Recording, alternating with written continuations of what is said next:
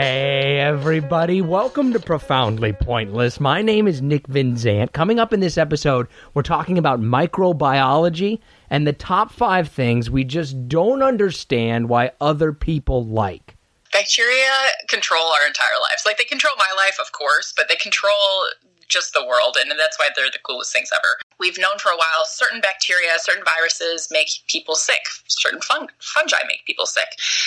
But we're really understanding now that it's the entire microbiome, so the entire group of bacteria and microbes living in a certain spot that can control the health of their host. Most of the probiotic supplements that people are taking are absolute garbage. Very happy to put that out there. At the most, they might have 10 different strains of bacteria, and in your gut, you have thousands of different types of bacteria. I really think that our definition of microbiology and possibly our definition of life is going to change in the next couple of 100 years, especially as we start exploring other planets. I want to thank you guys so much for joining us. If you get a chance, like, download, subscribe, share. We really appreciate it. It really helps us out. So I have always been fascinated by the unseen world. The things that we don't see and maybe don't even know about that just have this huge impact on everything that we do. Microbiology is a great example of that, and our first guest is an expert in microbiology, and she has this fascinating insight into what exactly is in the microbial world and what that means from everything for our health to the food that we grow and more. I want to caution you, though, if you don't know anything about microbiology, like I don't know anything about microbiology, this conversation can be a little bit like a beautiful hiking trail that starts in a swamp before it gets to this amazing mountain. And I mean that in the sense that there's some concepts that we talk about at the beginning that can be a little bit hard to get through. But once you have a grasp on these concepts, the impact of them is just unbelievable because there is so much there. This is microbiologist Dr. Susanna Harris. What is microbiology? You can break it down into micro and biology, right? So it's the study of tiny life. Generally, the idea of tiny life meaning that you can't see the individual components without a microscope. So when I think of it, I kind of think of, all right, there's viruses and there's bacteria. Are those the two main things, or is there a lot more than that? It's kind of an interesting question, and same with everything in biology, right? There's not really a clear line anywhere, but we've got viruses and bacteria. There's also an entire kingdom called archaea, which for a while people lumped in with bacteria, but they're so different. They're basically aliens compared to bacteria, but they're about the same size. And also included in microbiology are single-celled eukaryotic organisms. So you can think about the little tardigrades, little water bears, which I think are adorable, or there's like different kinds of fungi have very small individual cellular life versions. So microbiology is cool because it does overlap into all of these different spaces. And even so, my degree is microbiology and immunology. So a lot of microbiologists also study individual cells and different components of human bodies that you couldn't otherwise study. So when we talk about these microorganisms, are they alive like we're alive? They think they have a goal, so to speak, or are they alive like machines and they're just trying to accomplish what their genetics tell them to do? Oh, wow. I'm loving this because now I'm having an existential crisis over here. So I guess it kind of goes back to the question of how much decision-making do we even have? Are we just going off of our genetic programming, and what does that mean? Are we programmed to think the way we do? The question of life in microbiology is pretty contentious. So going back to those two things that you brought up originally, the viruses versus bacteria we know are alive. Some of the requirements of being alive are maintaining some homeostasis, being able to replicate themselves, being able to have a metabolism, so they take in energy and they use it. And viruses are kind of interesting because they can't do a lot of those things without having a host cell. So they can't replicate on their own. They can't make or use their own energy. And so it's a question of, do they exist as life forms? Are they just hijacking cells? Then there's questions of, there's actually bacteria that hijack other cells. But in short, most of these bacteria are functioning on kind of just external stimulus. So whatever they're experiencing on the outside, they are programmed to have specific responses to. And so we don't really think about them having a motive. A lot of times we kind of give them these ideas of, oh, the virus is trying to wipe out the population, or the bacteria is trying to get in. It's really more of a fact that the bacteria, the virus, is only going to survive if it does certain behaviors in certain contexts. And so I don't know, though. I don't know how you can break that apart from, let's say, a goldfish or your pet dog or even people. That makes sense, but like bacteria aren't, like dogs will run and play together, so to speak. Like bacteria aren't necessarily, they're not doing things like that, right? They're just kind of being bacteria. Does that make sense? It totally makes sense. It's absolutely what most people think of. And actually, this is what got me really interested in microbiology, past the point of just wanting to go to a college and study it. So in high school, I took an AP bio class, and we spent a couple days learning about bacteria and viruses, and specifically bacteriophages, which are viruses that infect bacteria. And I thought it was the coolest thing ever. And I found out, hey, I wanted to go to college anyway. I knew I wanted to study science. Let's go get a BS in microbiology. And while I was there, I got an offer to work in a research lab that was studying this bacterium called Myxococcus xanthus. And myxo is something that lives in the soil. It doesn't hurt people. It doesn't really help people that much. It's not going to be the cure for diseases, and it's also not going to make people sick. But it was really fascinating to learn about, because myxo is known for having these extremely complex multicellular behaviors. So each individual bacterium can survive on its own. But when they get together in clumps, what will actually happen is that they will divvy up tasks. So it's sort of like they create their own little city, where some of the different cells are doing things like catching nutrients and digesting them, and other of the cells are creating little spaces that are extremely protected in case some sort of maybe amoeba comes by and tries to eat them, or gets really dried out. And so in this case, the cells are signaling to each other kind of similarly to how dogs would when they're playing, of, okay, we're going to go this way, or we're going to share this behavior. And that's, I think, what's really cool, is that it does cross over into that point of, are these actually individual bacteria that we should study all by themselves, one by one, or do we need to understand how these could exist as a group, or even eventually how they could exist as groups of groups altogether? So they do, I guess the better way for me to phrase that would be, do they have intelligence? Oof.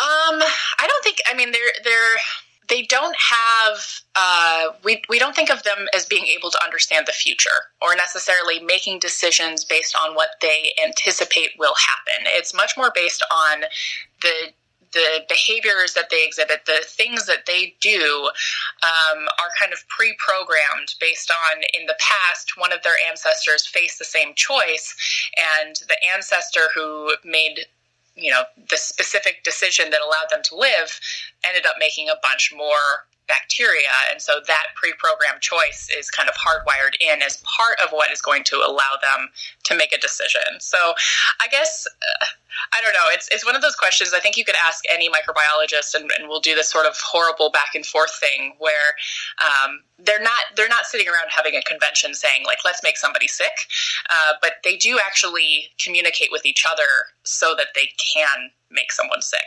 You mentioned the RK. What's so unique about them that you think of them as like aliens?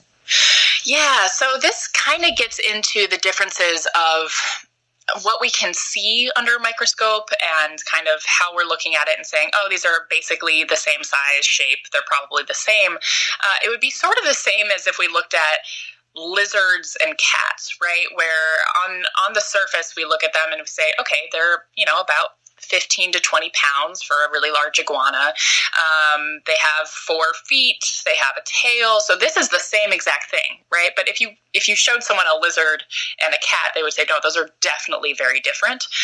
That's sort of the same thing with archaea and bacteria, where they're often similar sizes. They're really tiny. Archaea are interesting because a lot of them can live in super extreme environments. So these are the things when we talk about, can we find life at the bottom of the ocean or encapsulated in the coldest places in the world or in those deep sea vents or near volcanoes? It's oftentimes archaea that are known as extremophiles, meaning that they love extreme conditions, but they're so different in terms of their DNA. It looks like that if you started off in one place, like let's say you were making a meal and you had a handful of ingredients. If you mix them together one way, it's going to turn out into a soup. If you mix them into another way, it's going to end up being a pie. They're so different, they would be like having completely different starting materials, but still ending up with a soup, if that makes sense. Is that kind of where life started? Is that what they're thinking? So it's a good question. Basically, they're thinking that the branching point between these groups was really, really, really long ago. So if we look at them, we might say, okay, they have similar behaviors, they're the same size, so they're probably pretty similar. But we can trace back their lineage and say, wow, these were not connected with each other almost all the way back to when we can try to figure out what that origination point was. So when we're looking at when did eukaryotes split off from bacteria, so when did these, we call them eukaryotes because they're called true cells. They have membranes and they have organelles. If you've ever heard mitochondria are the powerhouse of the cell, that's what they're talking about, that these little organelles exist in these eukaryotic cells. When they split off from bacteria, it was around that time and maybe even further back that archaea split off in their own direction. So it's sort of these different families of when they started being distinct, when they started moving away from each other, and instead of them being kind of like siblings, they get closer to being cousins and then far, far family members. And it's so interesting. I think it's a really great example of how science is constantly changing and our definitions are changing, is that a lot of people that I know who are around my age, I'm 28 right now, are right on that cusp of being taught that archaea and bacteria are basically the same thing. And, this tree of life is constantly being redrawn, refigured, because we're getting this new knowledge and we're saying, okay, we're not classifying by how they behave anymore. We're looking at their DNA and understanding where all these things changed. So when you look at bacteria, like how much do we really know about them on a scale of like 1 to 10? 1, we know absolutely nothing. 10, we got this whole thing figured out. Where do you think that we are now? That's a great question. I guess it's one of those things that I just wow, this one's tricky. Well, I guess we could put it this way, is that like 100 years ago, we didn't really know what viruses were. Right? Like understanding what viruses are versus bacteria, that's been a relatively new thing, to realize that those are so distinct. And then it was actually less than 100 years ago that we found out that DNA was the molecule that contained all of the genetic materials, and it wasn't any other part of the cell. So knowing that DNA is really important is only, 80 years old, I think, at this point. So I guess in terms of that, I think we know increasingly more about certain things. I I really think that our definition of microbiology and possibly our definition of life is going to change in the next couple of 100 years, especially as we start exploring other planets. We definitely understand a lot more about the microbes that affect human health more than before. And a big change is actually going back to that idea of community interactions, where we've known for a while certain bacteria, certain viruses make people sick, certain fungi make people sick. But we're really understanding now that it's the entire microbiome, so the entire group of bacteria and microbes living in a certain spot that can control the health of their host. So it's not just a case of I end up getting some sort of bacteria while I'm on a trip and it upsets my stomach, and then I take antibiotics and I clear that out and we're all done. Understanding that there's also a ton of really healthy bacteria that are helping me to be more healthy, and that disturbing that balance could actually be really damaging. For those pieces, we know that it's important, but we really, really don't understand a lot. You're talking about like kind of what are they, probiotics and stuff like that, or is that garbage? Is that a real thing, like the supplements that people get, or is that? I can't. Okay, That sounds like it's a yes. That's garbage, and people shouldn't worry about it. There's two pieces. One is that we're covered in healthy bacteria. We need our bacteria. The last thing we want is to get rid of all of our healthy flora, so the little living creatures in us. Most of the probiotic supplements that people are taking are absolute garbage. Very happy to put that out there, because it's sort of similar to the vitamin situation, where if you're not getting enough certain vitamins, you definitely need to supplement those. But most people who are eating fruits and vegetables and some proteins are probably getting all the vitamins they need. And so those extras are at the very least just getting washed out of your body. What we know there's about probiotics for human health, we know that you need these good bacteria. We know that certain foods might allow your stomach and your gut, a lot of these bacteria live in your intestines, allow that balance to be maintained better. But if you look at probiotics, at the most, they might have 10 different strains of bacteria, and in your gut, you have thousands of different types of bacteria. And so it would be a bit like having a forest fire and saying, well, we need to repopulate this forest. Let's throw in a ton of squirrels. You'll have a population, but that doesn't mean it's a healthy environment. And so you're a lot better off eating these fermented foods and eating fiber-rich food, organic types of vegetables and things, and those are actually called prebiotics. So the conditions, the nutrients that you add that allow healthy bacteria to live are called prebiotics. The bacteria themselves are probiotics. I personally would never spend money on probiotics. There's a really cool study showing that if you take antibiotics, which are going to kill all your bacteria, right? If you take antibiotics and then you take a probiotic, it takes your body longer to get back to its normal state than if you had just taken the antibiotics themselves. Can you kind of change that bacterial environment within your body, or is it basically always going to be the same? Oh, yeah. Our microbiome changes constantly, and it seems like little changes can affect it pretty drastically. So if you're eating a bunch of sugar or a bunch of fat, or let's say you're eating a ton of carrots, maybe you take a certain type of medication, all of these different things are going to shift your microbiome. Even things like, we know that babies who are breastfed versus formula fed have very different microbiomes, including on their skin. The thing is, though, is that we don't know which of these changes really matter. We know that a lot of changes can happen. We know that taking an antibiotic for an infection can change your microbiome all over your body, but we don't know which individual pieces are the most important. And so it's really hard to evaluate which changes you can make in your lifestyle or your diet that will be overall good for you. So, but is it a symbiotic relationship that we have with them, or does one of us kind of get the better of the other? Yeah. So Symbioses are really interesting because there's definitely a symbiosis where both are benefiting in their own way. The question, I guess, is whether it's a mutualism, right? Are both of them benefiting equally, or is one winning?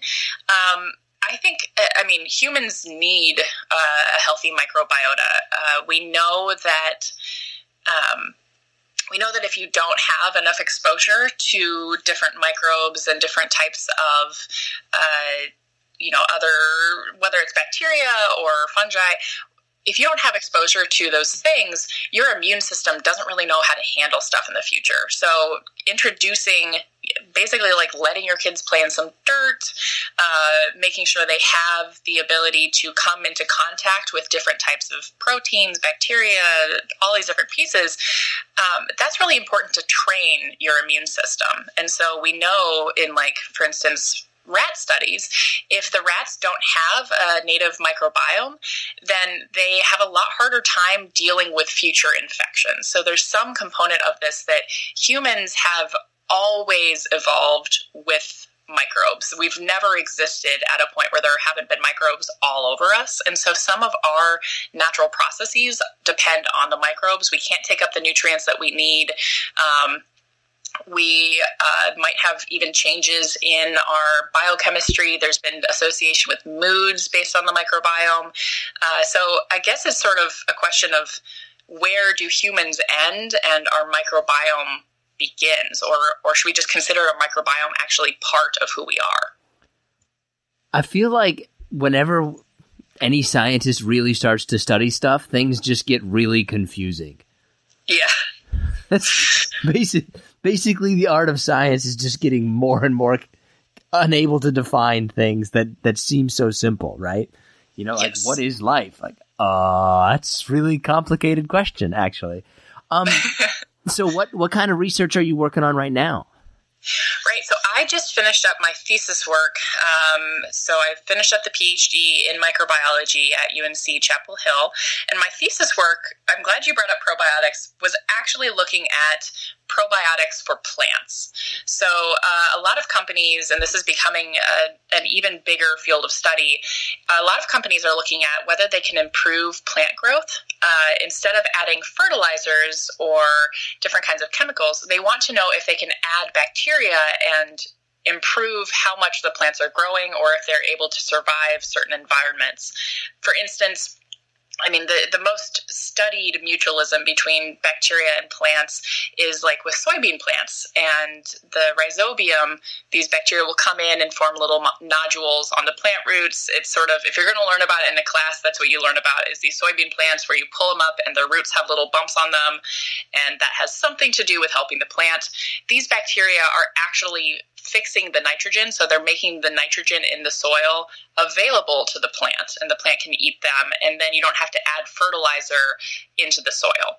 So that's one really good example of a clear symbiosis between plants and bacteria. What we know, though, is that other plants in the soil, their interactions with soil bacteria can help them grow during times of drought. They can actually help them prevent infections from other diseases. And companies are asking, how can we take those bacteria that exist in the soil, can we put them onto plants and solve some of these problems? And it's a really big topic right now because there's been a lot of pushback to people using GMO plants or genetically modified organisms. There's been pushback about using chemicals and antibiotics and fertilizers. And so the idea is maybe using these bacteria, we can move away from using such environmentally expensive treatments. But can there be pushback? You know, you mentioned GMO, genetically modified organisms. Is that right? That's oh yeah, I got that right. But is there going to be pushback like, oh, they got rid of GMO and now they've got BMO, bacteria modified organisms, and it's going to be the same thing? Like, is there going to be a same reaction to this? You know, I think the idea is probably not, because a lot of these bacteria that are being added, most of them have not been modified themselves, which means that they were originally taken from the soil. We took and we made sure that we only had one type of bacterium in our sample, and so we know what it is, but we know that it was originally from the dirt. It's natural. People are very comfortable with the idea of this is something that already existed, that could already have been with my lettuce anyway. So yeah, let's put it back on lettuce. That's really one of the big ideas, is that it's maybe a little bit less Frankenstein. I personally try to eat as organic as possible, because pesticides and herbicides, fungicides can all stay on the plant for longer, but I am very pro GMO. I have a sticker of that on my laptop, because all of the genes that we put into plants are genes that are found elsewhere, and there's a lot of scrutiny on them. And I think that actually it's a concern of mine that this push away from using GMO and thinking about, can we use these kind of, in parentheses, natural things, whether that's going to be, whether that's going to be driven by science or driven by kind of public opinion. That my project basically looked at these plant probiotics and said, yeah, they can have a benefit, especially in a lab space, but is this benefit enough in the crop system? Or are we just selling farmers something that we think sounds good, that they will be likely to buy, that their consumers will buy because it's not GMO? Or is this something that's actually going to be helping them? You talked about immunology. So what role do bacteria play in our immune systems? Bacteria control our entire lives. Like, they control my life, of course, but they control just the world, and that's why they're the coolest things ever. So I'm more experienced with the plant side of some of this stuff, but like, bacteria change the plant's immune system. They can shape, if a plant has no bacteria on it and it encounters a new bacterium, what will happen is that it turns on all these different pathways. It'll put out hormones. It will change where it's sending its energy, what kind of chemicals it's producing, because it's having an immune response to this bacteria. But no matter what the bacteria is, it usually at least recognizes it. And so good bacteria can program the plant to have a certain immune system, meaning that it's putting out different types of those hormones and preparing, for instance, this is one of the coolest things ever, I think, that we can take a bacterium called Bacillus subtilis, it's found everywhere. It doesn't hurt people. It doesn't hurt plants. If you put it onto plant roots, then all the way up in the leaves, where it's not even touching, the plants have pre-programmed their leaves so that if a pathogen or a bacterium that comes along to make the plant sick, if that lands on the leaves, that plant is actually more ready to defend against that pathogen than if it didn't have these Bacillus subtilis at the roots. So it's sort of like that prep material of, okay, plants, get ready to see some other bacteria because this is a bacteria space. Similar stuff is with humans, where our immune system is constantly kind of putting out different cells and saying, like, hey, this cell is meant to defend us against anything that has this little flag on it, like this type of protein on it. And your body has to go through this whole process of saying, oh, actually, no, we don't want our cells to attack something with this little protein on it. We don't want our cells to attack this bacteria that's actually really good for us. So if we see that attack, we need to get rid of it. It's sort of this training program for your body to learn who's the good guys, who's the bad guys, who do we want to keep an eye on. I would imagine that any of these kind of microorganisms, simply because of their life cycle and evolution, that they're actually much more advanced in a way. Is that true? They adapt more quickly, right? Technically, everything is as evolved as each other, because everything, even if it's something that hasn't changed a lot for a really, really long time, it's still gone through the same amount of pressure, evolutionary pressure. But what I would say is that, let's say you have a guinea pig. You have two guinea pigs, and they have a guinea pig family, and then the guinea pigs keep having families, and over 10 years, you've had, I don't know what the doubling time of guinea pigs is, but you've had 40 rounds of guinea pigs, and you would look at them and say, how different are these great grandchildren of the first guinea pigs to those original guinea pigs. And you'd say, okay, there's been this amount of change. Like maybe we've seen some changes in color or size, or, maybe their eyes are slightly further or, closer together.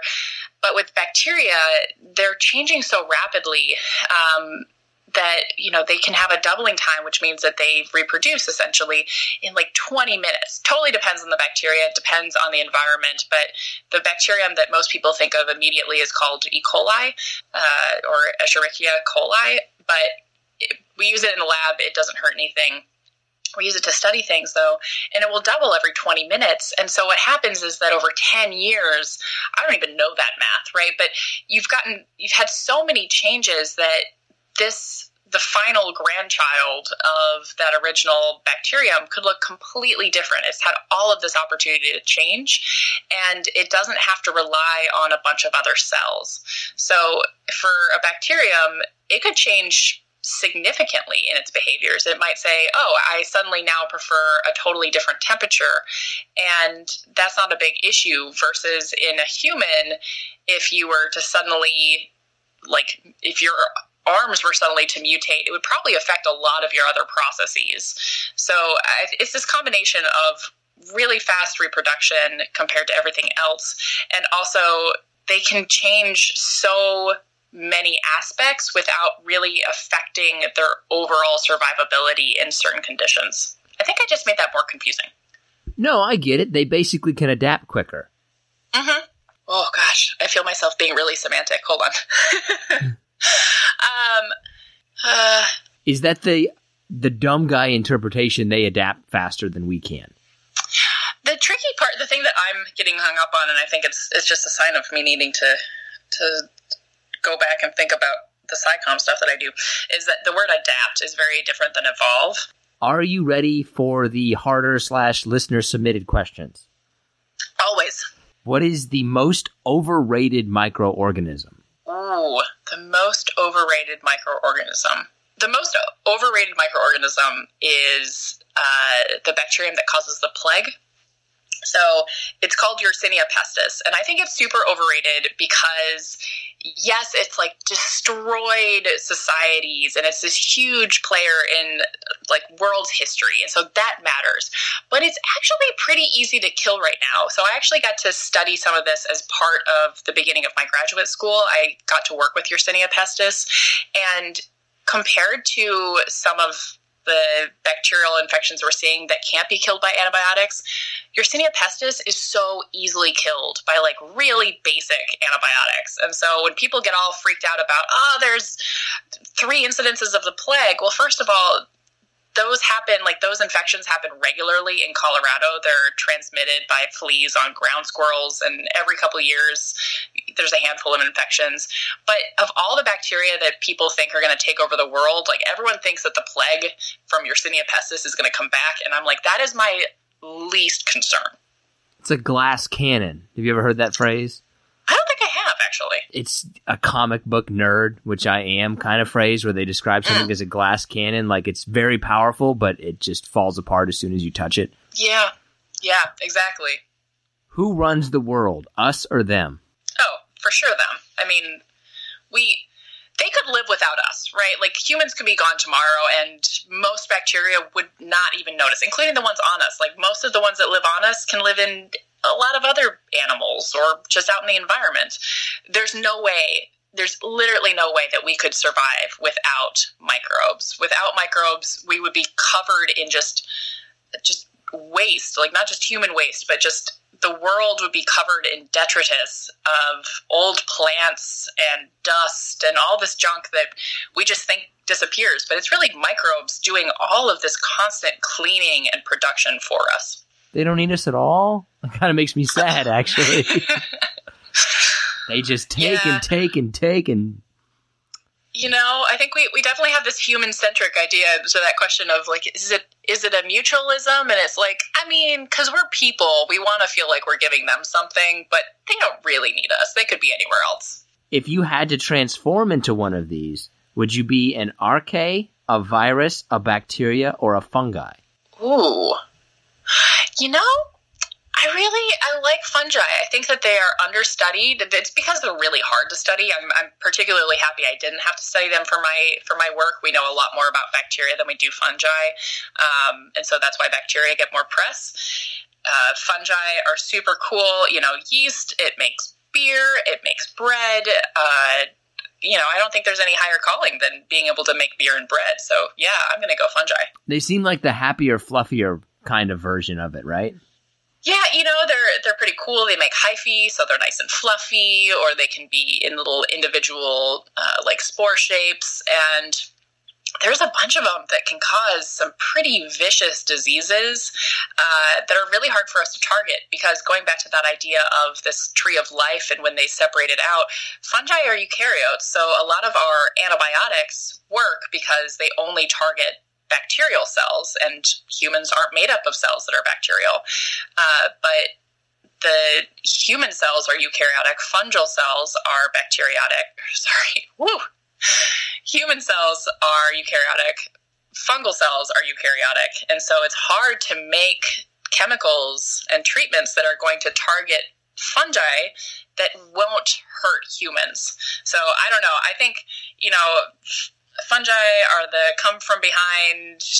We're not too worried about them now, but that's the thing that I'm keeping my eye on, of like, if these decide that they want to take over the world, I'm not sure how we can stop them. You got to watch out for the fungi, huh? Mm-hmm. What are people doing wrong in terms of the world of microorganisms? I think that there is a huge pressure right now, and always, but I think it's growing, especially in terms of increased capitalism, of who can have the most exciting finding, who can create the one pill cure, who can have the rule that's going to be set in stone forever. Basically, we're trying to simplify it too much in terms of the science, right? It's one thing to be trying to simplify for the sake of communication, and I think we all need to be careful when we communicate with each other to make sure it's understandable. But far too often I see companies and scientists and academics try to make their science sound more exciting or more conclusive, and saying, okay, we know if we add this bacterium, we get this result, and so we're going to take this bacterium and spread it around the world, and we're going to fix whatever, human health. It's just getting too grand. I wish we could scale it back a little bit and have less competition for creating knowledge. So I guess it's really more towards the scientists studying microbiology. I think one of the things we're doing wrong is that we are overselling because we feel like we have to. That makes sense, right? Like every single research project has to change the world, otherwise we're not interested. Flowing right into the next question, which is, what is the most interesting microorganism? Ooh, the most interesting microorganism. Yeah, I'm gonna throw it out to Listeria monocytogenes. Listeria is super cool. It's one of my favorite bacteria. I'm pretty bacteria heavy. Like, viruses are amazing, but you gotta stick with what you know. So Listeria are super interesting. First of all, like, they're a big issue in terms of causing. If you hear on the news, like, oh, there's been a huge outbreak of why can't I think of the word for this? Food poisoning. There we go. Food poisoning. Like, Listeria monocytogenes causes a bunch of food poisoning, especially in like milk or different dairy products or packaged meat. A while back, there was a really big outbreak with a cantaloupe farm. And the thing with Listeria is that it's a pretty hardcore food poisoning, where a lot of people end up hospitalized, a lot of people end up dying. But it's so interesting because it is able to survive at cold temperatures and at human temperatures. So, like, it will grow at refrigerator temperature, and it's very happy there, versus we keep things in the refrigerator so that they don't go bad. But Listeria like to be there, and they like to be in our bodies. And I just think it's really cool because no matter what we do, we're like, I'm smarter than the bacteria. I'm going to put my milk in the fridge. And it's like, Listeria doesn't care. It's going to take a nap. It's fine. It's like the honey badger of bacteria. Yes, perfect. Most dangerous one. Most dangerous. I'm going to have to, I think, wow. I mean, I guess we've kind of classified these with like biosafety level ratings of E. coli. The ones we use in the lab are like a biosafety level 1, and biosafety level 4 are microbes that we don't have cures for. So that's things like Ebola. I think Ebola virus is just deeply terrifying. But the thing with Ebola virus, right, is that it's not super transmissible. You have to actually be touching the fluid.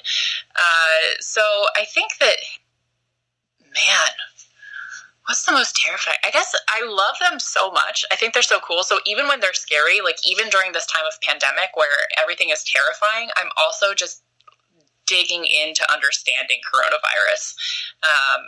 And so it's really exciting. I guess the scariest topic for me is antibiotic resistance, where we're just getting to the point with certain diseases that we used to be able to easily wipe them out. And because of our behaviors and not doing this responsibly, we're getting to a point where we're going to be set back 200 years and suddenly say, we can't treat with antibiotics. We've got to just treat your symptoms and not cure you of that bacterium.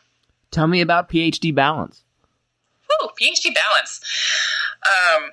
So yeah, I founded PhD Balance in my second to last year of grad school. So this was back in March of 2018. And it came about because I read a paper saying that about somewhere between 25 and 40% of graduate students were dealing with signs of anxiety or depression. And this really hit home for me because I was a graduate student who has always dealt with depression and anxiety, and I'd had a really hard year the year before. And I saw this and I really wish I had known that statistic, because I wish I felt like I could reach out and talk to somebody. And so I founded this page on Instagram. It was supposed to be just like get a handful of people together to talk about our experiences and support each other. It was originally called PH Depression, and shared some of my story and shared it with a photo of like, hey, here's the person that you normally see, but here's the story going on behind it. And it just took off. Like, people wanted to come and share their stories. They talked about anxiety, about postpartum depression, about bipolar disorder, about traumatic abuse, all of these different pieces. And it started spreading out to being something of just a place for graduate students to talk to each other about some of the taboo topics that everyone sort of feels like they are the only one to experience. It's something that they should be ashamed of, whether it's problems with an advisor or difficulties with financial situations or difficulties with mental health. Making places for people to actually talk about those things and learn from each other's experiences. That's pretty much all the questions I have. What's coming up next for you? So let's see. So I'm continuing to run PhD Balance. I now have a team of about 20 volunteers, all spread out over the world, and they're the best people I get to interact with. It's an amazing group of folks. I'm also really leaning into my interest in science communication. I did some while I was in grad school through a local planetarium and through Instagram and Twitter, but now working as a marketer for a company called Grant Engine. That's pretty cool. They actually write government grants. So they write the grants for a company to get government funding. And so my job is that I get to talk to scientists who we think could benefit from that government funding. I get to talk to different funders and explain why their company should be applying to these sort of things. So I get to talk to scientists, to business people, and also get to play with some of my marketing skills. I want to thank Dr. Harris so much for joining us. If you want to connect with her, we have linked to her on our social media accounts. We're Profoundly Pointless on Facebook, Twitter, and Instagram. And we have also included her information on the RSS feed that's on this podcast. Okay. Now let's go ahead and give John Shull a call. Howdy ho, good neighbor.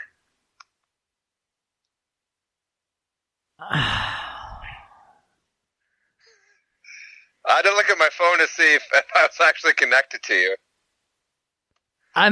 You can speak now for my fantastic I'm just entrance. so angry. I'm just so angry. It's not that you did You it. shouldn't be angry. I should be angry because it's not that you did that. It's that you've done it before. Like, do something new. You know, the spotlight hits you and you go back to what works. You know, it worked so well every other time. What indication did you have that it worked well? The thousands of positive feedback that I've received. So nothing, in other words. In other words, you went to the well was dry, you tried to do something and it just didn't work out. This leads me really into my question for you. Would you consider yourself to be a smart man? Like, what kind of smart are we talking about? Street smart? Book smart? Just overall smart. Like, if somebody met you for the first time and afterwards they walked away and they were like, would that person think like, oh, that's a smart guy? I would say overall, probably, yeah. I mean, I'm smart, I suppose. I'm not dumb more than I'm smart, if that makes sense. Not in the English language. I don't believe that made any sense of that butchering of grammar. But no, I know what you mean, right? Like, okay, on a scale of 1 to 10, 1, you can't tie your shoes. 10, you're the smartest man alive. Where are you gonna go ahead and say that you are? I'm probably at like a 4. That's below average. So then you wouldn't be necessarily a smart man.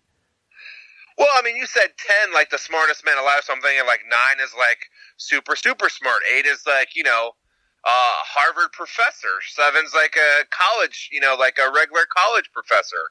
6 is like, you know, a smart businessman. So I'm like just below them, you know, like I'm smart, but I don't, you know, I'm not to that level. Okay, so then by that logic, though, 2 is where smart starts, making the whole scale completely irrelevant. Well, I mean, you know, tying your shoes. You know what? I think we've answered our question here. I think we have an answer to the question. Listen, I mean, I would say I'm an average smart person. I have more intelligence on some subjects than others. Okay, what is it? Everyone's like that. All right, what is something that you know about then? Besides 80s wrestling. First off, that's a fantastic thing to know about, just FYI. Does that have to be something other than nerdum? Can it be? I don't know. I'm not smart outside of nerd things. So in other words, what you're saying is that you're not a smart man and you have no practical knowledge whatsoever. Would you consider yourself a smart man? I would say, okay, this is what I would say about me. I would say that I have more horsepower than most, but I can't get it to the wheels. Oh my God. Like I actually understand what that means. I guess. Yeah, that's I would say that I have good intelligence, but I can't use it for anything. Like, it's certainly not gotten me anywhere. That's for damn sure. As where I would say that I have a fast car, but you know it's on empty 50% of the time. Oh, that makes sense, right? Like, you can't really drive it anywhere. Like, it's probably not going to go anywhere, but if it could, it can get up there. Like, I guess I like to say that I'm knowledgeable on things that I care about, but you know, if you ask me to, you know, change a light bulb, I can do it, but I can't tell you everything about it, if that makes sense. Like, I'm smart when it comes to things I care about. I was thinking about this. I really don't know very much about anything. Like, there's not one thing I could point to that if somebody needed help with something, they would call me. Yeah, but maybe that's because you're just well-rounded and, like, you know a little bit about a lot, but not a lot about certain things. You know, not really. Not really when you get right down to it, no. You got a Kansas State history major, or a history degree. You got to know something about something. Ooh, ask me something about the Roman Empire. I could probably tell you about that. See, and I'm blanking. Was Julius Caesar part of the Roman Empire? Yes, Julius Caesar was part of the Roman Empire, and actually it's pronounced Khazar. See, I learned something, and I didn't even want to learn it. That's how smart you are. All right, let's move on. What do you got? Oh, that was enlightening. Thank you, Cesar.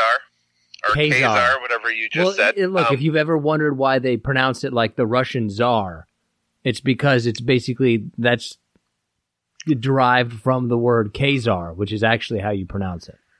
Oh, interesting. Any more tidbits about the Roman Empire you want to throw out there? Not really. No. All right. Are we done? Are we moving on? I'm waiting on you. Everybody's waiting on you. Everyone's always waiting on me my entire goddamn life. All right. Let's throw it out. Let's give some shout outs here. Getting right to the point. We'll start with Patty. Appreciate you. Brian Banana. Sure that's not your last name, but thanks for checking us out on Twitter. Nita. Ivan Argoti. I'm sure I destroyed that, but thank you anyways, brother. Lucy Dodsworth. Jessica Green. Paulo. Harrison Campbell, Craig, and William Newman. You guys get the gold stars for the week. Check us out, Profoundly Pointless, Twitter, Instagram, and we're still on Facebook. We're sputtering along, but we're still there, so look, check us out. Here's my question that you bring this up. Do you know anybody that has a last name that is based around a fruit?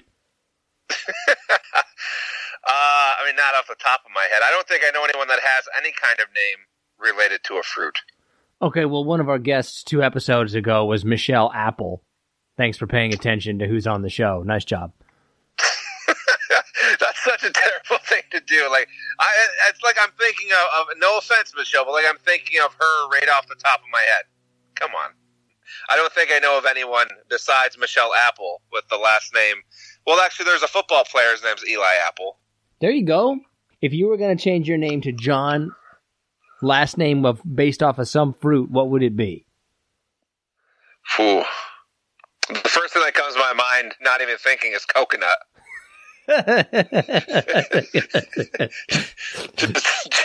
John Coconut. I would be Nick Pineapple. Of course you would be. Is there a reason why? Do you like pineapple? I just like it. I like the way that it grows. You know, it's got enough syllables. It's a pain in the ass for people to spell. Just annoys people and enjoys me. I don't know if that's a word, but I'm going to go with it. All right, let's move on. I don't know if I can spell pineapple. Well, it's pine and then apple. So why don't you go ahead and give it a shot? Never mind. See, thank you. I felt like I knew it, but I felt like I didn't know it, and you just told me, "Hey, you idiot, you do know it." So thank you. Can you spell coconut? Yes. All right. Let's hear it. Oh boy. COCONUT. You know what the thing is? I gotta look it up. I'm pretty sure that should be. I think I'm right, but the fact that you have to look it up is kind of frightening me. So. Well, just in case. Just in case you might be wrong, so I can make fun of you for the next 10 minutes. Nut. What'd you say? COCONUT. That is correct. Nice job. All right, let's move on. We should have a spelling bee one of these episodes. That'd be fun. No, I think we're done with it. we're just done. All right. You have to pick one to drive. A Jeep, like a 4x4 Jeep, or an F-150. What kind of Jeep are we talking? We talking like the 4-door Jeep? We talking the 2-door Jeep? I'm talking a 4-door Jeep, like off-road, and the same thing with the truck. You know, like an off-road. Like which one are you going with? It's a simple answer question. Oh my god, it's a question to fucking answer. It's not that hard. Okay, the Jeep. All right, moving on. Ice cube trays. Are you going with like the rubber kind, or the hard plastic? I'm not going with any. I'm not putting all that effort into all that stuff, man. Look, if you don't have an ice maker, I'm not having ice. There's no ice in my house. I'm not going in there and filling up these trays and breaking them up and all that crap every time. Like, you're just gonna have to live without ice. All right, you'll be all right. Do your children just start crying for no particular reason at points in their life, and you just sit there and go, Yep, I've done a great job so far. Every once in a while. I mean, I did find my youngest just laying on the floor today, and I just walked past him. So he's still breathing. I mean, at least, you've gotten him to where he's at so far, so you're doing something right. I'm just not going to do that, right? Like, you're going to go fill up an ice tray every single time you want ice so that your Diet Coke can be a little bit colder? I'm not putting in all that effort for no reward. Put your drink in the fridge and shut the fuck up about it. I mean, coming from a man who drinks Diet Dr. Pepper, I don't know if you should be making fun of people I'm not making based fun, upon that. I'm not making fun of people for drinking Diet soda. I'm making fun of people who think, Pop, you know first what? off. It is pop. I'm from the Midwest. I should know better. I'm Jesus just making fun of Christ. people who say, like, you know what? 33 degrees, not cold enough. Gotta drop this down to 32. Listen, I'm an ice. Of course, I'm an ice cube maker. Like, I love the ice cube trays. That's me though. Of course, I do. What do you mean you love it? Like, you enjoy filling them up? Do you make special shapes? I have made special shapes. Yes, Have you really? we have. This is actually kind of funny because ever since our dinosaur episode, people make fun of me now that have listened to my personal life that I don't like dinosaurs. But getting back to the point, we have a dinosaur ice cube tray. Ice cube tray. And it makes little dinosaur shapes, and I fucking love it. For those who maybe aren't familiar with this, John doesn't believe in dinosaurs. It's not that I don't. and for those who are just listening for the first time, I'm going to maybe, edit this out. There's no explanation. That's terrible. All right, fine, whatever. Okay, what's your favorite dinosaur shaped ice cube? I like the Brontosaurus because it's a little longer. It's a little thinner and a little longer. It seems actually really inconvenient to break it out of there, honestly. And it doesn't really seem like it would accomplish the job very well. Like, the surface area isn't going to be very good. I mean, I understand the idea of it, but in practicality, in terms of actually cooling your drink, it's not very good. No, I mean, it's definitely more for, aesthetic purposes. I mean, it's not. They're just fucking cool, okay? I don't know what to tell you, all right? Okay. I have an ice maker, too, in my fridge, but I never connected the water line. So I physically, I make the ice cubes instead of just being lazy and just hooking up the water line and just being able to, to get ice that way. So that should tell you a little bit about my life. That's an amazing example of why you refuse to perform one act, of why your laziness is how you can be lazier by being lazy, right? Like, you can perform one act of work and then be even lazier, but instead, out of pure stubbornness, you're going to refuse to do it. Exactly. It is stubbornness. Okay, yeah, that's got nothing else. Oh, I was going to go into the story about how me and my wife got into this argument one time over ice cubes. But it doesn't matter. Wait a minute. What did you get in how do you get into an argument over ice cubes? Did you like? My minute story here. Then please God, no one wants to hear any more about ice cubes. I was making ice cubes. I was taking it out. I was, you have to crack the tray to get the ice cubes out. I was cracking it too aggressively, she said. Like, I wasn't being gentle enough with the ice cube tray. So then I proceeded to break the ice cube tray in half because I just bent it and broke it like a jackass. And then she went into this rant of, well, if you would have just hooked up the water line when we first moved into the house, we wouldn't even have to have these stupid things. Yeah, I don't know why you haven't hooked up the water line. I mean, that's not relatively difficult to do, right? I mean, I'm sure I could do it, but I haven't done it, and now I won't do it because she was chastising the way I was getting out ice cubes out of an ice cube. You don't do that to a man. Are you kidding me? I mean, it's a weird thing to criticize. I'll give you that a little bit. What was the overall result? Like, were you messing up the ice cubes? Did they not come out very well? Or was the performance fine and she was just nitpicking? No, it was that she had a right to a certain degree because I was like putting creases in the ice cube tray. But it wasn't that big of a deal. They're like 99-cent ice cube trays. You know what I mean? Like, they're supposed to be replaced every couple of years. Right. No, I'm going to go ahead and side with her because you're just throwing money away right there.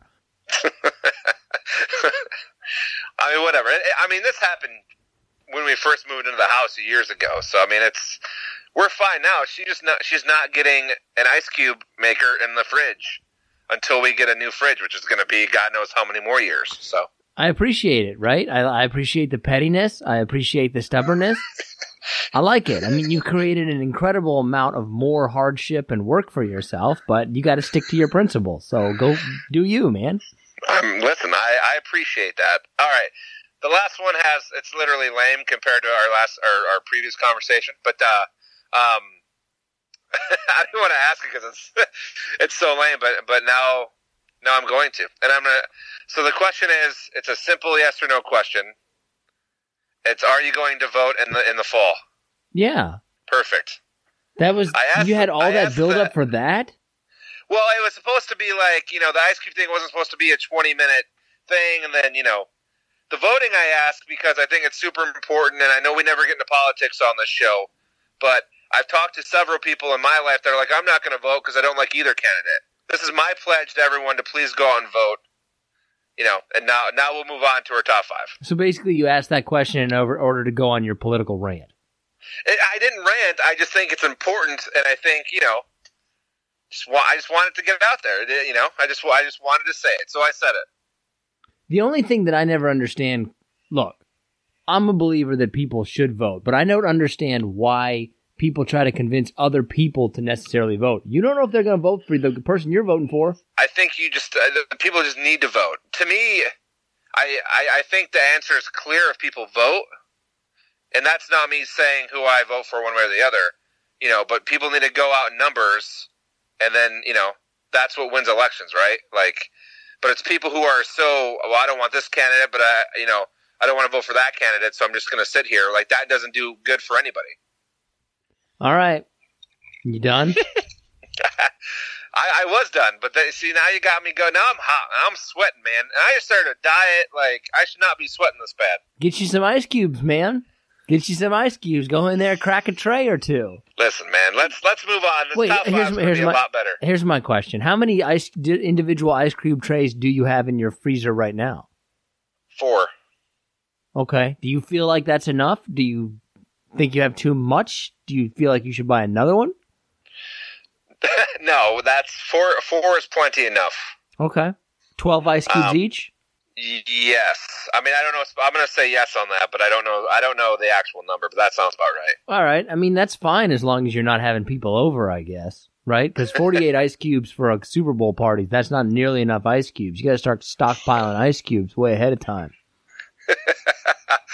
Oh, man. I usually buy a bag of ice for that, right? And then, my dinosaur ice cubes just get made fun of, so.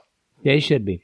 All right, so our top 5 is top 5 things that other people like that you don't understand. You don't understand why people like this thing at all. What's your number 5? Posing for pictures. Ooh, that's a good one. Yeah. What do you do then in the picture? You just stare forward, emotionless? I don't put yourself in that situation to have to, get your picture taken and, look like an idiot. Wait a minute. Are you against it because you look like an idiot in the pictures? Personally, yeah, I hate taking pictures because I hate seeing myself in a photograph because it looks like Shamu fucked a grizzly bear.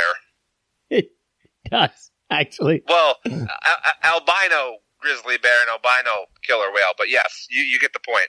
No, I get it. I mean, I don't generally like posed pictures just because I feel like you stopped the thing that you were doing to pose for the picture. I'd rather have kind of a real-time picture necessarily, but I don't have a huge problem with it. I mean, as a married man with 2 children, I understand that I'm going to have to pose for a picture at least 4 times a day in related to something. Well, I try to fight the good fight, but I lose it, so I bitch and moan, and then I end up having to take the photo anyways, so. Yeah, you got to haven't been married as long as I have, and you haven't understood the process of just giving up. Just get it over with and be done with it. Stop fighting over ice cubes your whole life. My number 5 is just country music. Well, I mean, I'm a fan of country music, so I can't, I can't really comment on why it's, not good. I mean, I think it's good. I understand your point though, or you're saying that there's a lot of people who do not like it. So it's basically all the same song. I mean, okay, this is good. The mainstream stuff, yes. But when you actually get down to the real artists who actually take time and write their own music and record it, which doesn't get a lot of airtime, that's like the good country music. That never gets out there. Okay, give me one example and a song, please. My wedding song, per se. Russell Dickerson. Chris Stapleton. That's not a real name. His name is not Russell Dickerson. Is that his real name? It is, yes. That's the fakest. That's the name that I would give to the cops if I didn't have an ID. Russell Dickerson. Okay, sir. What's your real name? No, it's really Russell Dickerson. Well, I don't know if he'll ever watch or listen to this, but I apologize in advance for making fun of your name. This is terrible. Russell, no, that's not a real name, sir. Russell Dickerson. Russ Dick. Get on the ground. Good old. We're taser deployed. We got a Russ Dick over here making trouble by this Quickie Mart. We got a Russ Dick over here. Not a real name. Okay, what's your number 4? New Year's Eve parties. Ooh, man, your list is good today. I'm sure it's going to disappoint towards the end of it, but that's right. Man, yeah, that's a good one. Yeah. What's your number 4? Golf. Yeah, I would say so far my list is a little better than yours. I mean, I golf from time to. I don't have a problem with golf. Golf is fine. What's your issue with it? It's just not that fun. It's not that fun, and it's expensive, really, for the most part. And it's a poor thing in terms of all right, I want to get some exercise. Well, there's much better forms of exercise. There's much cheaper ways to get drunk with your friends, and there's much better ways to be outside. A very good golfer once told me that golf is fun when you're good at it. And there aren't very many of us that are good at it, so it's not that much fun. Okay, I agree. Are we on number 3? What's your number 3? Just moving on. People who spend hours, if not most of their day, on social media. Okay, I mean, that feels like a personal rant, necessarily, against people.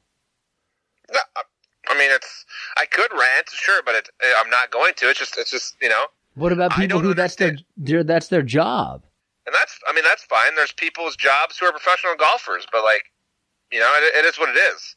It's fine if it's your profession. I'm talking more or less in people's personal lives when you're just on the couch, or if you're out to dinner, and people are just on their phones or doing whatever.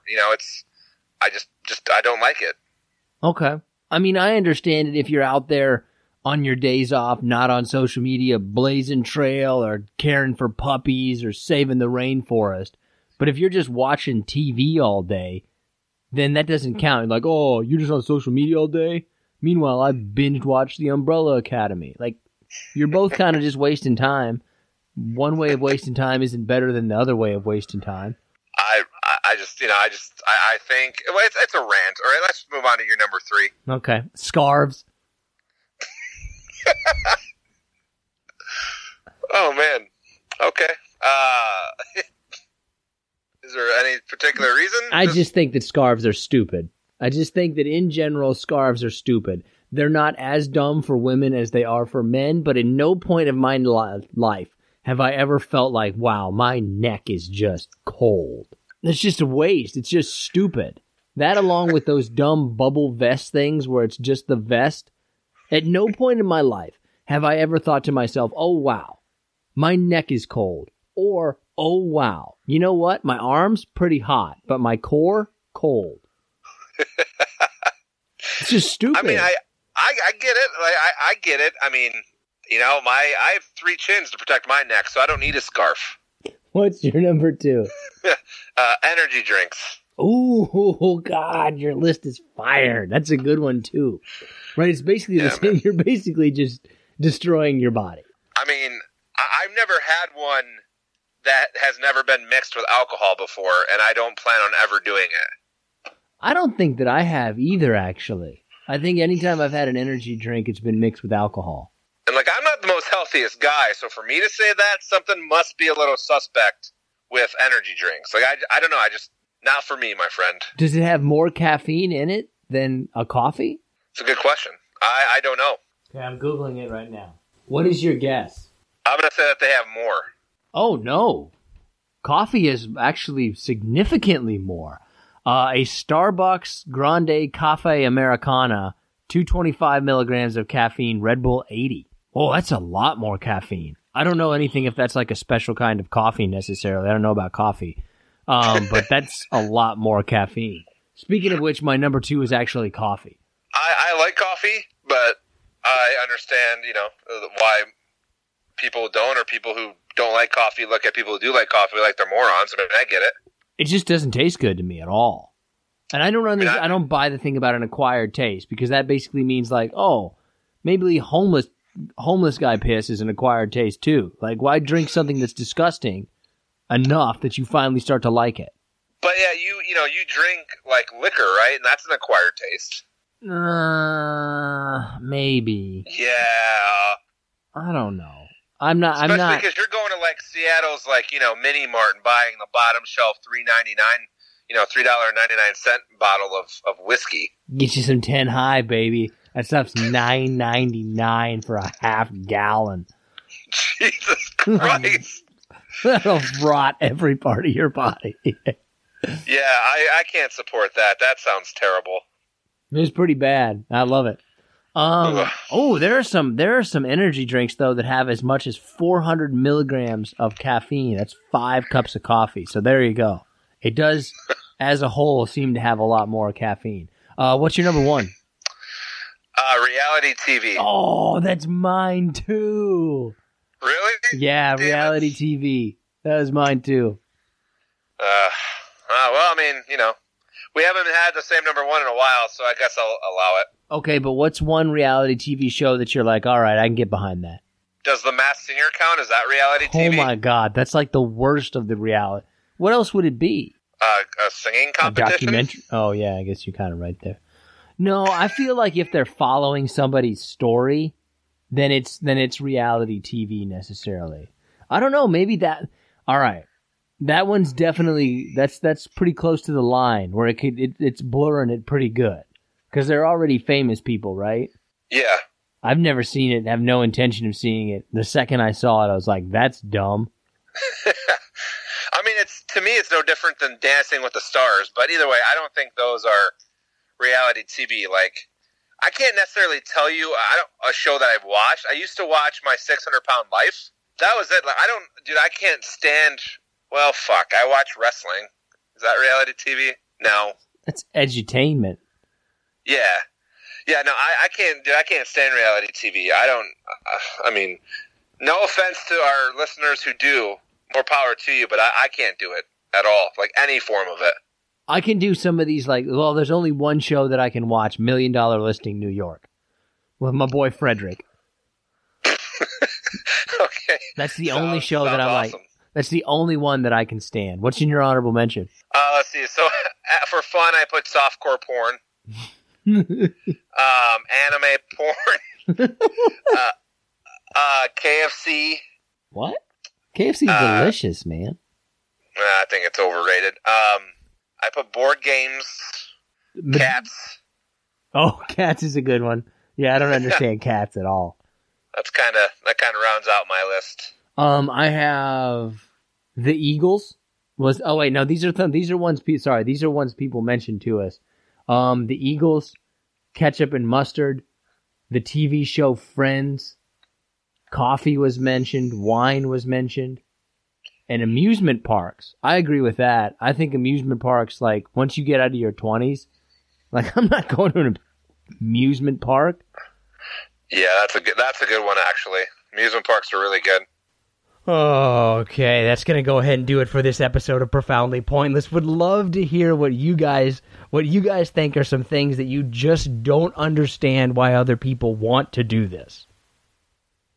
I really think there's probably some fascinating suggestions out there. I also want to thank you guys so much for joining us. If you get a chance, like, download, subscribe, share. We really appreciate it.